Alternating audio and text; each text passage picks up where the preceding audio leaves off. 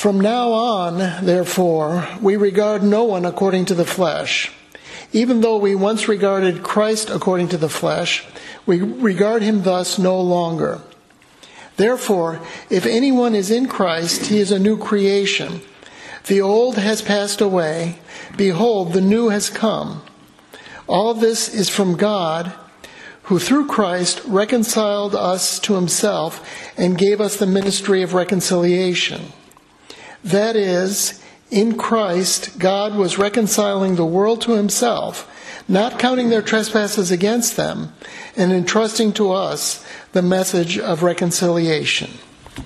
Amen, dear saints. You may be seated. We're continuing in the glorious 5th chapter of 2 Corinthians. We're near the end. Next week, Lord willing, we have 2 more verses that'll close it out. Before we approach the text, as always, let's pray to the God of glory. Father, we depend upon you. We depend on your Son, your Spirit, yourself. We consecrate ourselves to you now.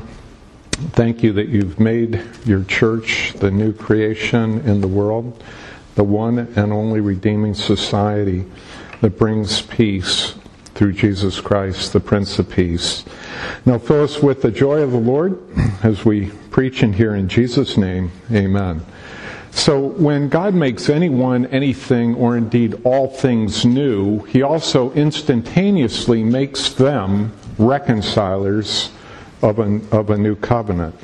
They become agents of reconciliation. Now this is true of everyone and everything that is positively affected by the bodily resurrection of Jesus, who has ascended into heaven as the first fruits of the resurrection. He is the one that started this process of reconciliation. He is the point of reconciliation. In the 4 verses of our lesson for today, Paul is ramping up the Corinthian churches and our minds to the high and holy and appropriate level that they are actually on as we are in Christ, risen into the heavenlies as his children, his church today. And as we always should aspire to in our sanctification process in Jesus, which is the struggle that we're all in down here. Now all of this is extraordinarily encouraging for us, the soul resurrected members of the redeemed church. In other words, we've already experienced the resurrection of the soul, looking forward to the resurrection of the body. We're the one and only true ambassadors of reconciliation on the earth. There are no other ones. God has left only you and me and every other redeemed elect church member all around the world to be the society, the culture of reconciliation. All the world is blessed by and in a certain sense subordinately dependent upon us as we act as emissaries of King Jesus and bring this glorious gospel word to them, and in doing so love them. Therefore, with this heavenly glory before us, let's make it our gospel goal on this resurrection day to be reconciling new creatures as God's forgiven church. Looking together in a few moments at 2 Corinthians chapter 5, verses 16 through 19. I know we have some visitors and we provided you an outline. The title of the sermon is Reconciling New Creatures. The doctrine Reconciling New Creatures has a glorious double meaning, or sometimes we call this a double entendre. While using the same words, we make the participle reconciling, in one case passive, we are reconciled by and to God, and in the next case active, we are instruments of reconciliation as God's children, his church, his ambassadors on the earth. And that's what we're going to pursue, that glorious theology in our doctrine section. Hence, let us now consider how the phrase reconciling new creatures has a glorious double meaning. First, we were reconciled to God when we were made new in Christ. Regeneration is such a lovely phenomenon. There's not a greater experience anyone could have in this world or the one to come. It's spectacular. It is the one thing that human beings must have, is to be made new creatures in Christ. And we're going to be looking at that today. Among the stupendous benefits of our new birth in Jesus is the reality that now, instead of being at enmity or opposition or at war with God, as we were in our conception as sons of Adam, completely opposed to anything with regard to God, and all of us were there, we now rather enjoy total and perfect peace with Him through Jesus Christ, the Prince and glorious King of peace. Regenerated church members are miraculously, legally, and permanently made the happy family and friends of God.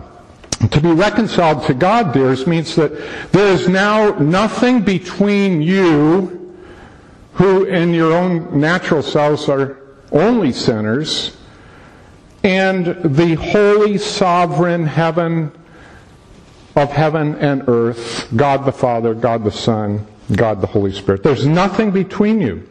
Now, the fact that later in this chapter, in verse 20, Paul's going to urge the Corinthians to be, quote, reconciled to God, tells me, and I hope you too, that the apostle had some serious concerns about at least some of the members of the Corinthian church.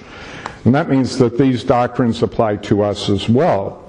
And though we must grant also that this entire section of Holy Scripture does directly apply to Paul and his Presbyterial comrades, we also hold that this ministerial miracle of reconciliation and the gospel of reconciliation and the word the church has for the world continues throughout all the ages of the church, and we'll look at that now. First, we were reconciled to God when we were made new in Christ, and now we are reconcilers for God as new creatures in Christ. And by the way, this is not an option. This comes with the package. So as we're made new creatures, regenerate, it comes with regeneration, the fact that we are now reconcilers for God in a broken and completely ruined, fallen world. Now, one way we can always tell true Christians from false Christians is in the effect that we have on other people. If we're willing to speak the truth about Christ to others, if we are, we will be seeking the sincere reconciliation of people to God for their good, that they might be in a proper relationship to God through Jesus Christ. If we refuse to speak the truth to them or refuse to bring them to the place of truth, then what we are doing is seeking to keep the sinner in as much of the dark as we ourselves are in. So this whole issue of reconciliation has to do with the way we live and the things we say. Some Christians are afraid to expose sinners to the truth for fear that they will have negative views of God. But this is a completely wrong way of thinking. Sinners already have hateful opinions of God. What we need to do is lovingly and convincingly bring them to Jesus Christ and speak the truth to them. If they are elect of God, He will use our words for their good, either immediately or later on in their lives. So, to be a reconciler in this world is essentially to be a truth teller, one whose life fits with one's worship, one's commitments, and one's words. And so we tell people the truth about who God is, who Christ is, what the gospel is, what sin is, what hell is, and what sinners are. And they need to hear that truth, because there's no other way. As you can see, though, this is not for the faint of heart, this project. But every truly redeemed Christian is a reconciler and a truth teller. And let's flesh this out now as we look at 2 Corinthians 5, verses 16 through 19, and marvel at the supernatural mindset of reconciling new creatures. So with a new creation in Christ comes a new mind in Christ, and we may read about this in 1 Corinthians 2:16b. This new mind means that we of necessity and nature think differently. We do not view life, the world, the news, the events of the day, the way the rest of the fallen and dead world does.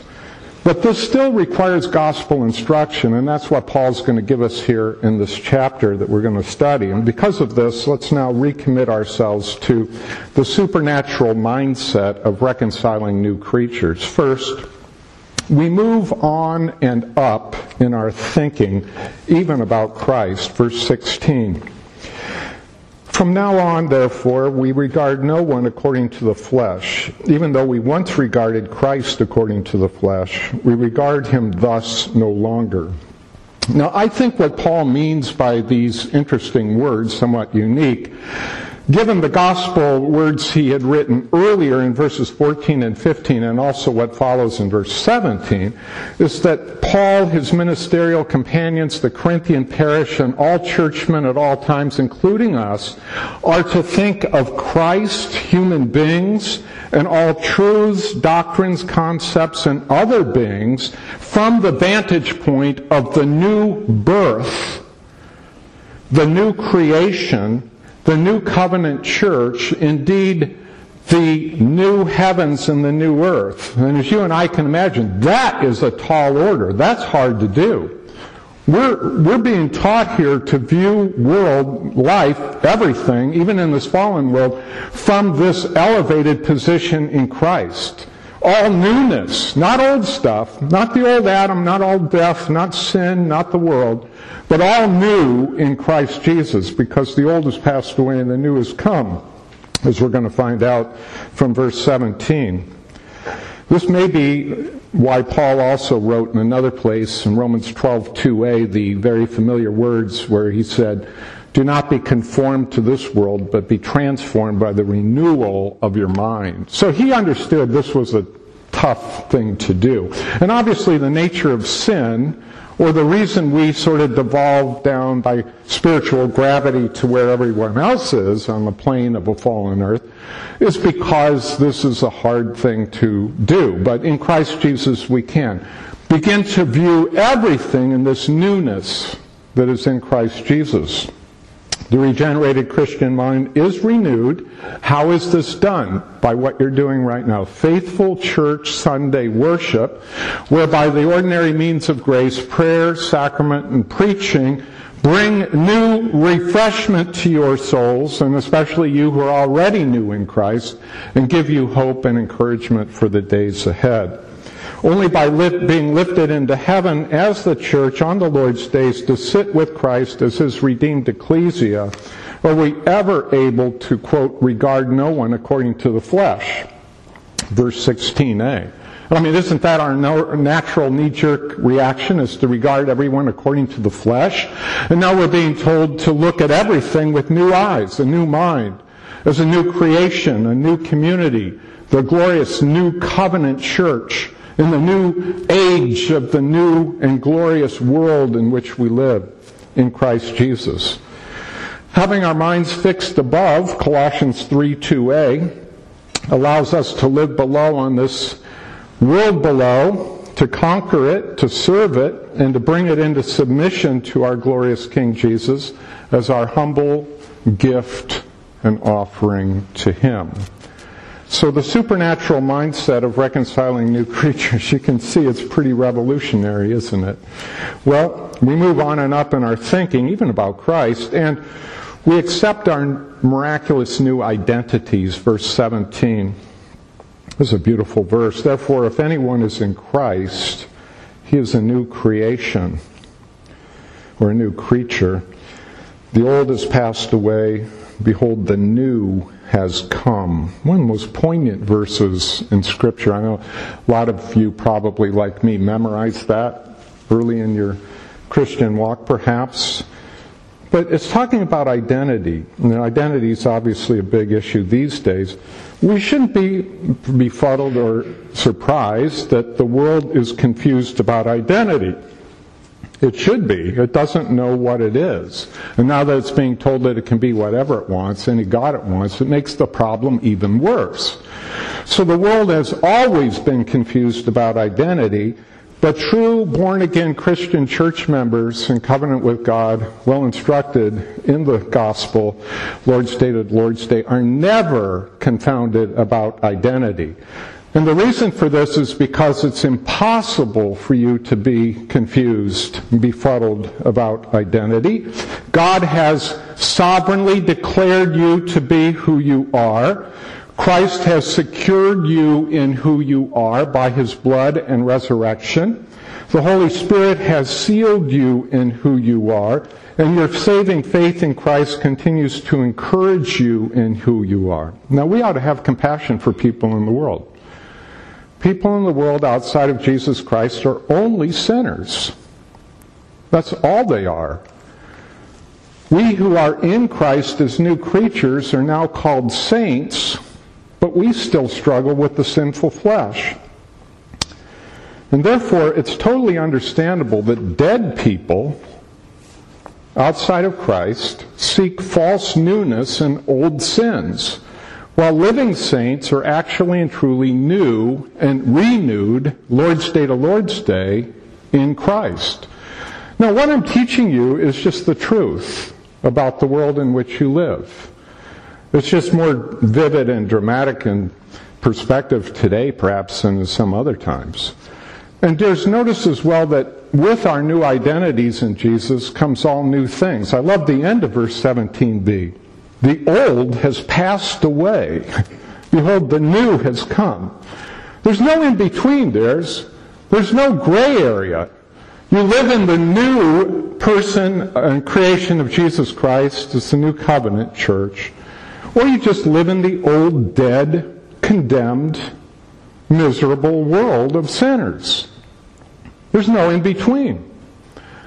But for those who are in Christ Jesus, being addressed as a church here in Corinth in 50s AD, the old has passed away. It's gone. The new has come. This is beautiful, my dears. Let me ask you this. Do you love God at all in Jesus Christ by faith as a member of His holy church? Big question. Give yourself a few seconds. If you do, you are a new creation by God's grace, even though you may not always feel like it. And that's the sanctification struggle, but don't be discouraged by it. The supernatural mindset of reconciling new creatures. We move on and up, we accept our miraculous identities, and finally, we discharge our new roles as emissaries of the gospel. Emissaries, children, as an ambassador or as someone who tells it, spreads it. Verses 18 and 19. All this is from God, who through Christ reconciled us to Himself and gave us the ministry of reconciliation. That is, in Christ, God was reconciling the world to Himself, not counting their trespasses against them, and entrusting to us the message of reconciliation. Entrusting to us the message of reconciliation. You understand, yes, this was Paul first writing this. It meant for the apostles, but through them, the ministers of the church and the parishioners of the church in all the ages who are faithful in Christ Jesus. These are also two magnificent verses. Notice, first of all, that all this newness, including, of course, the new birth, is entirely, not partly, quote, from God. You didn't have anything to do with it. Verse 18a. It's all from God. You are passive recipients of it. God came upon you and sovereignly applied it to you. Human effort, religious laws, and self-righteous good works have no place in this newness at all. It's just old trash, garbage, sprinkled with some religious talk. None of that in the new world and kingdom of Christ. And then observe, too, that the true church is reconciled to God through Christ and also given the ministry of reconciliation by God. So we made this point in the doctrine section. We're reconciled to God, and we are now the agents of reconciliation. No one else in the entire world has the privilege and responsibility of being a minister of reconciliation than you, the members of the true church. This means, of course, dears, that we need to face the fact that the world's efforts, even though they must put them forth as beings created in the image of God, they have to do something. All the world's efforts, ever since the fall of man in the garden, have amounted to nothing. All we've managed to do is figure out more efficient ways to kill each other off, essentially. Human nature hasn't improved a bit. All of its efforts, and we don't condemn the efforts. People outside of Christ have to do something. Even they can see there's a problem. None of them work. You, the New Covenant Church, are God's only answer to this problem. You are the exclusive agents of reconciliation on the earth. God has left no other ones, not even angels, not even elect angels. You are the only ones. And finally, behold the gracious message we have for the world in verse 19, and these words are beautiful. In Christ, God was reconciling the world to himself, not counting their trespasses against them, and entrusting to us the message of reconciliation. Now, of course, Paul isn't teaching universal atonement here. We learned about the analogy of faith in our Christian education up here earlier today. We would look at other texts that are more clear on that. But this is still a glorious message that the world has before it, through the church's ministry, the words of reconciliation for it with a holy and perfect God.